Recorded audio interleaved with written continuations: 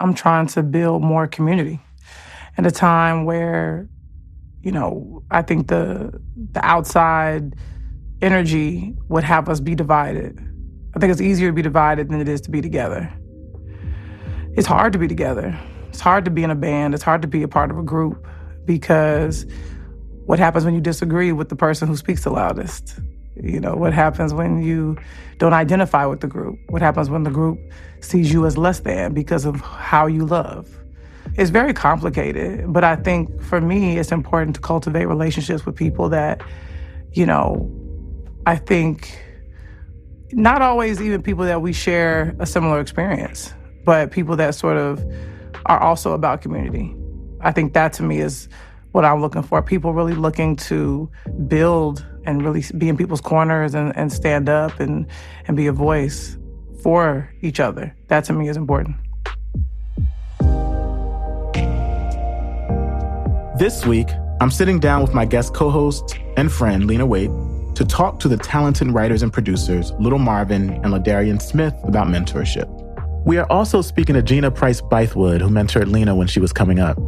That's 3 generations of mentors together, established and emerging, people who are continuously opening doors for one another and who believe in the power of community.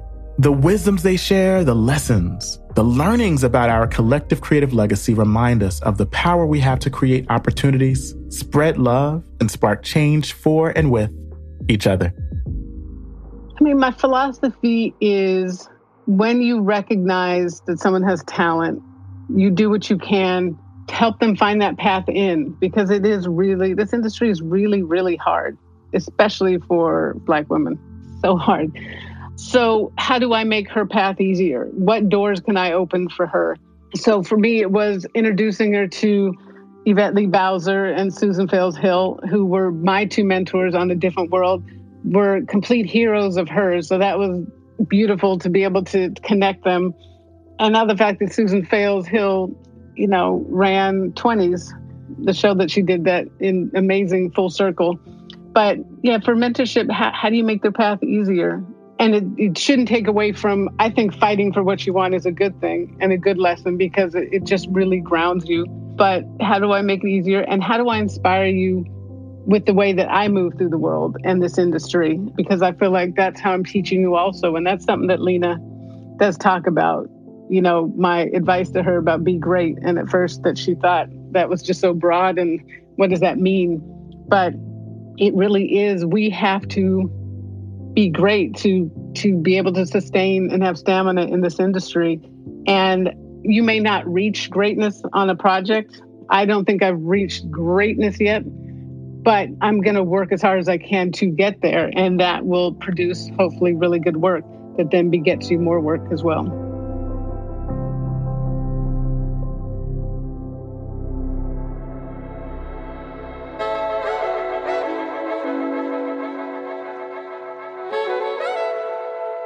I am Darnell Moore, and this is Being Seen, an in-depth exploration of culture's role in resolving the tensions between how we are seen and how we see ourselves.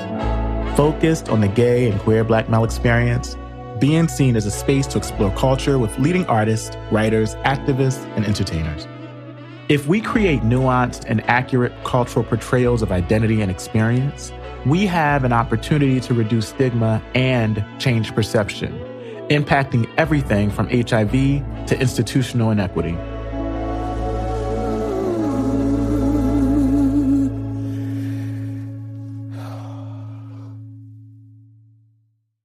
A mentor for me, that's a connection at base, but it provides insight and wisdom that I don't currently possess. That's how I view mentors, particularly as it relates to my queerness, which we're going to get into later. But it's somebody that I feel like I can be comfortable enough with to be some level of vulnerable with. And that doesn't just have to be on a creative tip. It's a personal one as well. It's beyond reading my pages and offering advice on how to make it better. It's taking an investment in me. And I think that's particularly important in Hollywood because there already aren't that many of us. And so mentorship fortifies the ranks. It shows us we aren't alone. And that's been important for me because it can feel like you are alone at times. By the way, apologies, man. I didn't know there was any video component to this, so I was not prepared. You know what's so funny? I was actually over here giving you all the dap for this outfit. Don't worry, the video, nobody will see that. This is just us. Dude, but no.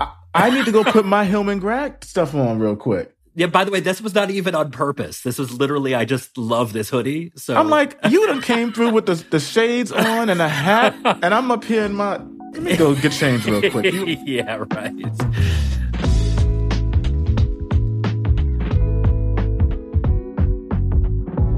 How would I describe Lena Waithe as a mentor? In a word, everything. I have to thank our executive producer, Miri Yoon at Vertigo Entertainment, who brought us together. If you want to know a strange story, so I wrote the pilot. This is before anybody gave a shit about me or the show. Wrote a pilot, and I like to write things into my phone, just things I want. And so I wrote the pilot, wrote a little message into my phone from executive producer Lena Waithe, and then I put it away. Didn't think about it. And then 7-8 months later, Miri Yoon got attached and she's like, so who do you want to bring in as a collaborator? And I sort of said it as a dare. I was like, Lena, just to see like, what are you going to do about it? I'm like, Lena Waithe. And she's like, hold please. And then 2 days later, she's like, all right, you're sitting down with Lena for brunch on Saturday. And I was just like, what is happening?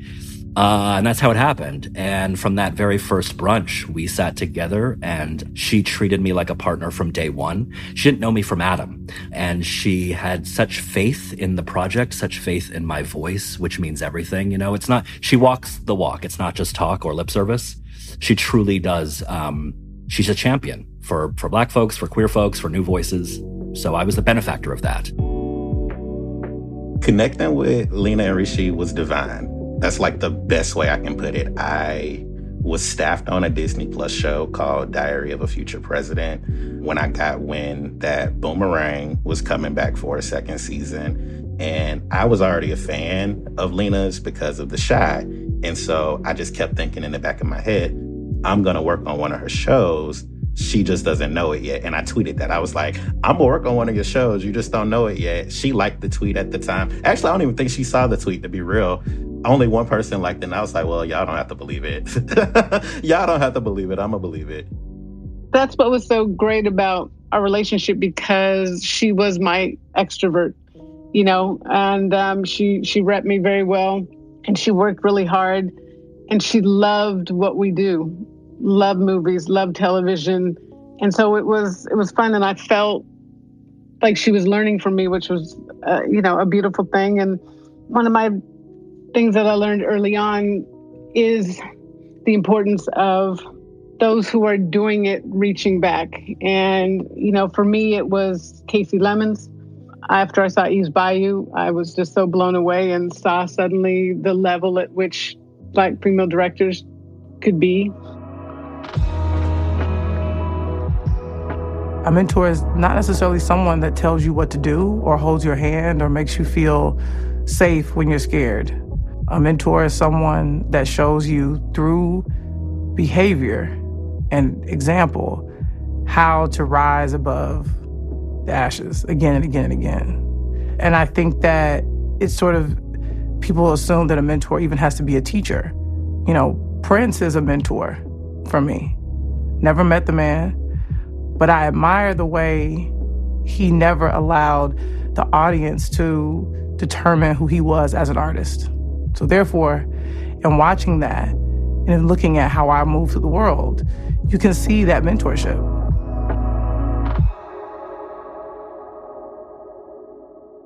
It was not for her a matter of being admired. She was being corroborated and confirmed.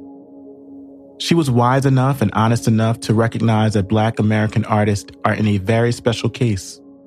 One is not merely an artist, and one is not judged merely as an artist. The Black people crowding around Lorraine, whether or not they considered her an artist, assuredly considered her a witness.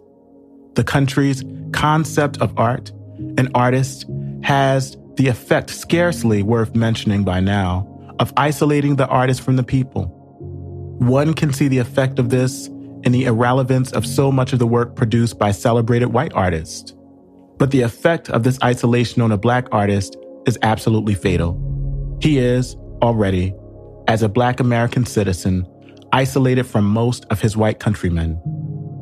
At the crucial hour, he can hardly look to his artistic peers for help, for they do not know enough about him to be able to correct him.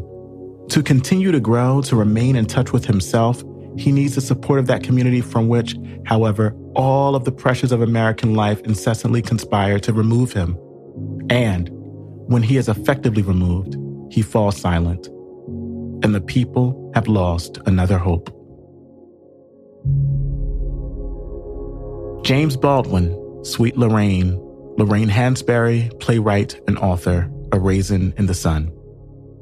I love how Baldwin said so beautifully in the passage he wrote called Sweet Lorraine, talking about how misunderstood the play was, but how he knew over time it would be appreciated. But I love that she took a really big swing while she was here. She wasn't here for very long. She was younger than me when she died. But she decided to not hold back, to challenge her audience, even if she knew that would mean that they would misunderstand her and maybe not like her too much. But I'm grateful for the swing that she took. I'm grateful that she put it on the page, because A Raisin in the Sun is like, it's a piece of us. It's in our DNA. It's a part of us. It's a testament to who we are as a people. Even if our own people didn't really understand what she was trying to say at the time. It needed time to really gain the respect in the audience it deserved. And I love that it's become one of the most revived plays in the history of theater. She is truly a testament to making the most of your time while you're here. And when you get up to bat, you hit it out of the park.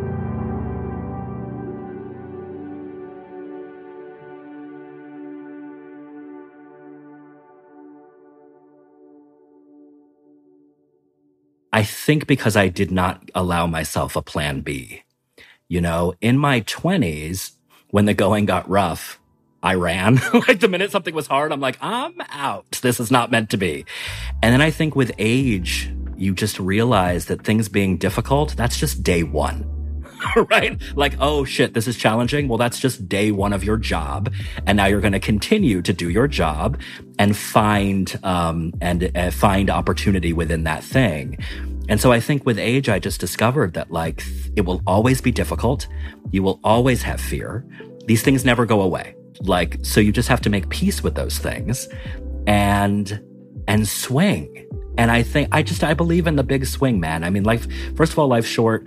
Second of all, there's too much crap out there, right? Like there's so much shitty television, just so much that like, I don't want to add to the shit pile now, but people are already like, well, you just did. I'm not listening to them anyway, so who cares? But like, I think like, it's very difficult to make anything. And so you just gotta like swing big and you've got to do it with your whole heart.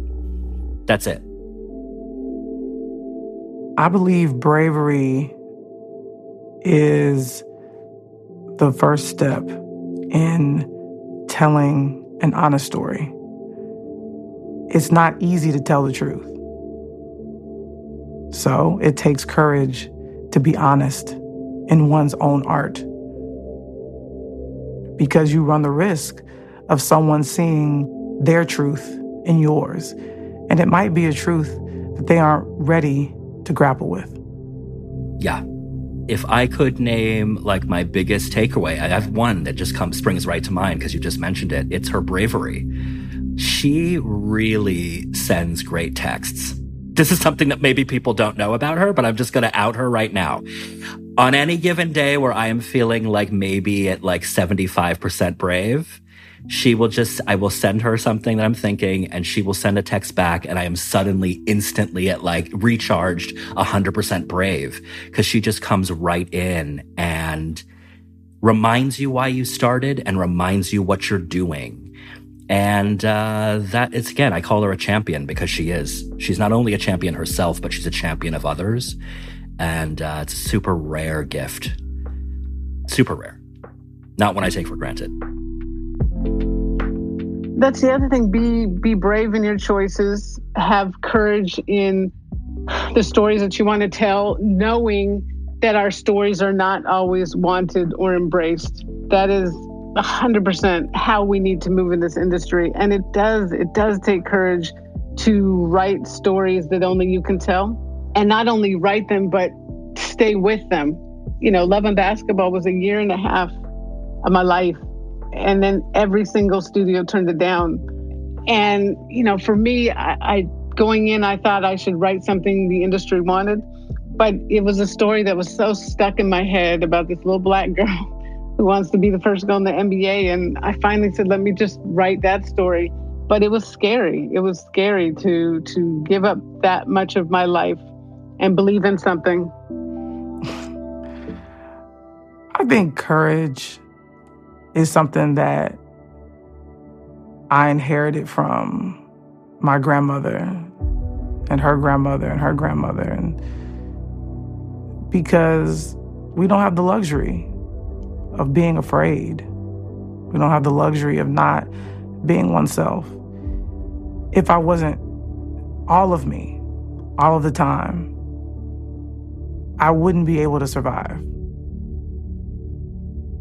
In the ways that Black women have always been so present, so caring in the lives of particularly Black men, Black boys, Black people, I want to especially underscore that some of those women were also lesbians. I know from my own life, Black lesbian feminists have been so instrumental. And it could be that they filled in the gap in a generation before me that had been widely, a generation of Black gay men, Black queer men, Black bi men, for the most part, a generation of artists that have been taken too quick, too soon.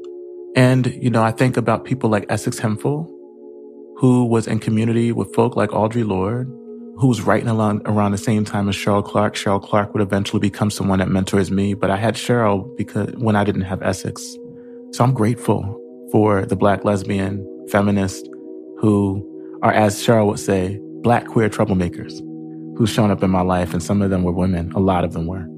I am largely who I am, and not just as a person in the world, but my politics are what they are because of the thinking and ways of being that Black lesbian feminists sort of modeled, right?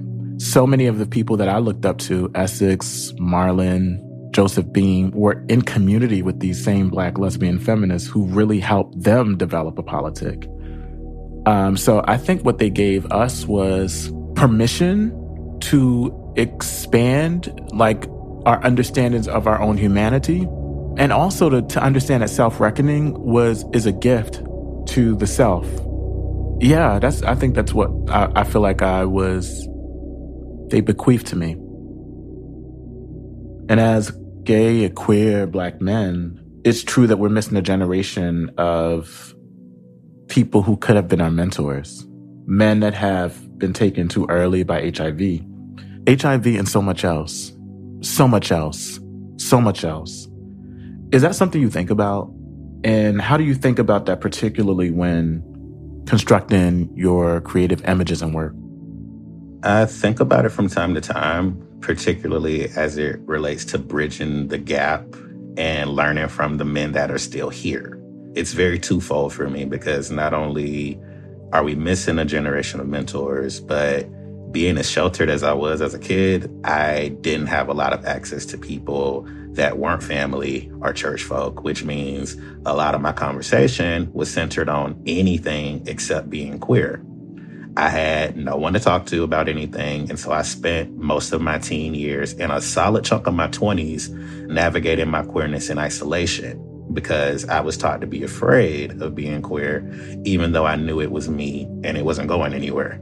And, you know, my plight isn't unique. You know, being silently queer in the Bible Belt and fearing those rejections from your family and from your community, it leaves you scrambling a bit. I know me in particular, I scrambled hard. I directed choirs. I was singing on praise teams, was on the usher board, taught Sunday school, tried to preach a little bit, but I don't hoop and holler. You know what I mean? Like, I tried it all, but I'm not a hooper or a hollerer, so I had to let that go. But basically, I was doing whatever I could to somehow earn the approval that I felt that I was lacking. when what I actually needed was affirmation of the queerness all along.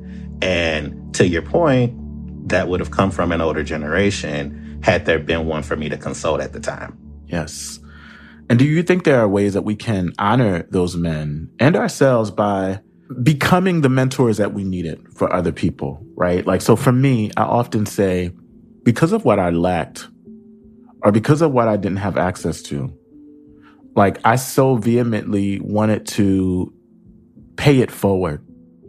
Like, you know, like I was like, I didn't have people around me who taught me about publishing. I didn't have creatives around me who helped me to understand there's a variety of things I can do in front and behind the camera. So I'm going to go all in on making sure that I can show up for others who are coming alongside of me and behind me. Tell me what your thoughts are about that and how you sort of take that on in your own practice for yourself.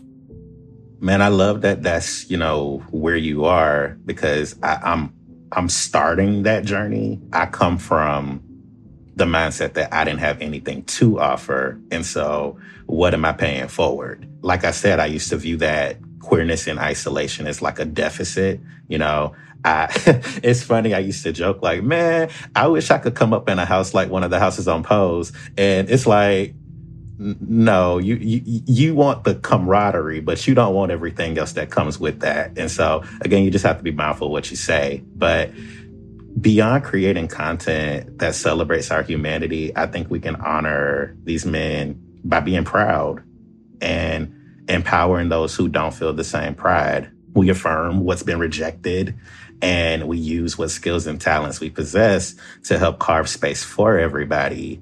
And then we destroy the gate that others are intent on keeping.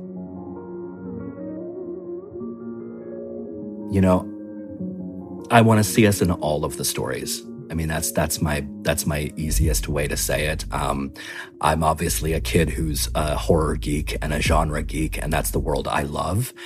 And there aren't many of us working in this space. And I look forward to a day, I gotta say, I really look forward to a day where there are so many of us in this playing field that the need to compare us against each other or to pit us against each other can stop, right? Like, that only happens because there's so few of us. That's right. But if the sandbox was flooded with our voices and flooded with our experiences, it would negate the necessity to compare.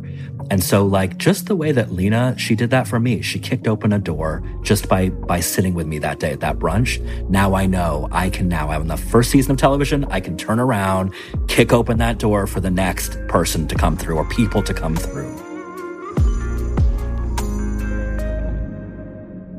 I used to think there was like a checkpoint or like a checklist I had to make before I could be a mentor.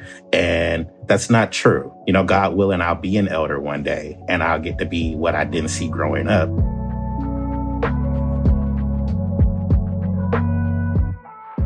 I want them to be freer than we are right now as artists. I don't want them to be held back, even by their own. I want them to be free in the work. Yeah, I want their work to not be politicized. I want them to be able to tell stories in the way they see fit. And I don't want them to be afraid. And I don't want them to have limits on what they can do. That's really the through line. Censored art isn't art. No, that's cool. I just want to get through it without crying because that's a great question. But I think the short of it is we're all coming at this from different lenses and perspectives. And, some of us are, quote, further along on this journey toward acceptance than others. But first off, I love all of you. And I believe that we are just so much stronger together. And there's just so much wisdom that I feel like is worthy of being shared between all of us. And you might be in circumstances right now that don't allow you to be your full self. I definitely understand that. And that's something that I still contend with to this day. That was love. Thank you. Yeah.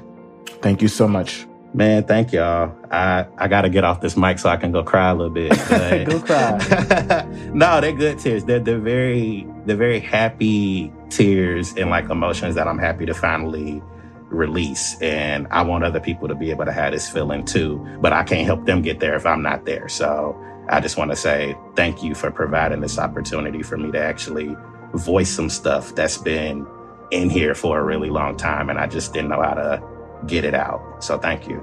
I'm deeply, deeply honored. And don't worry, I'll see you soon. We're going to be hanging. Much, much love.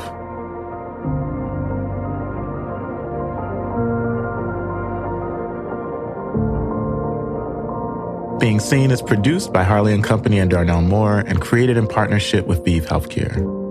Theme music is provided by Moses Sumney.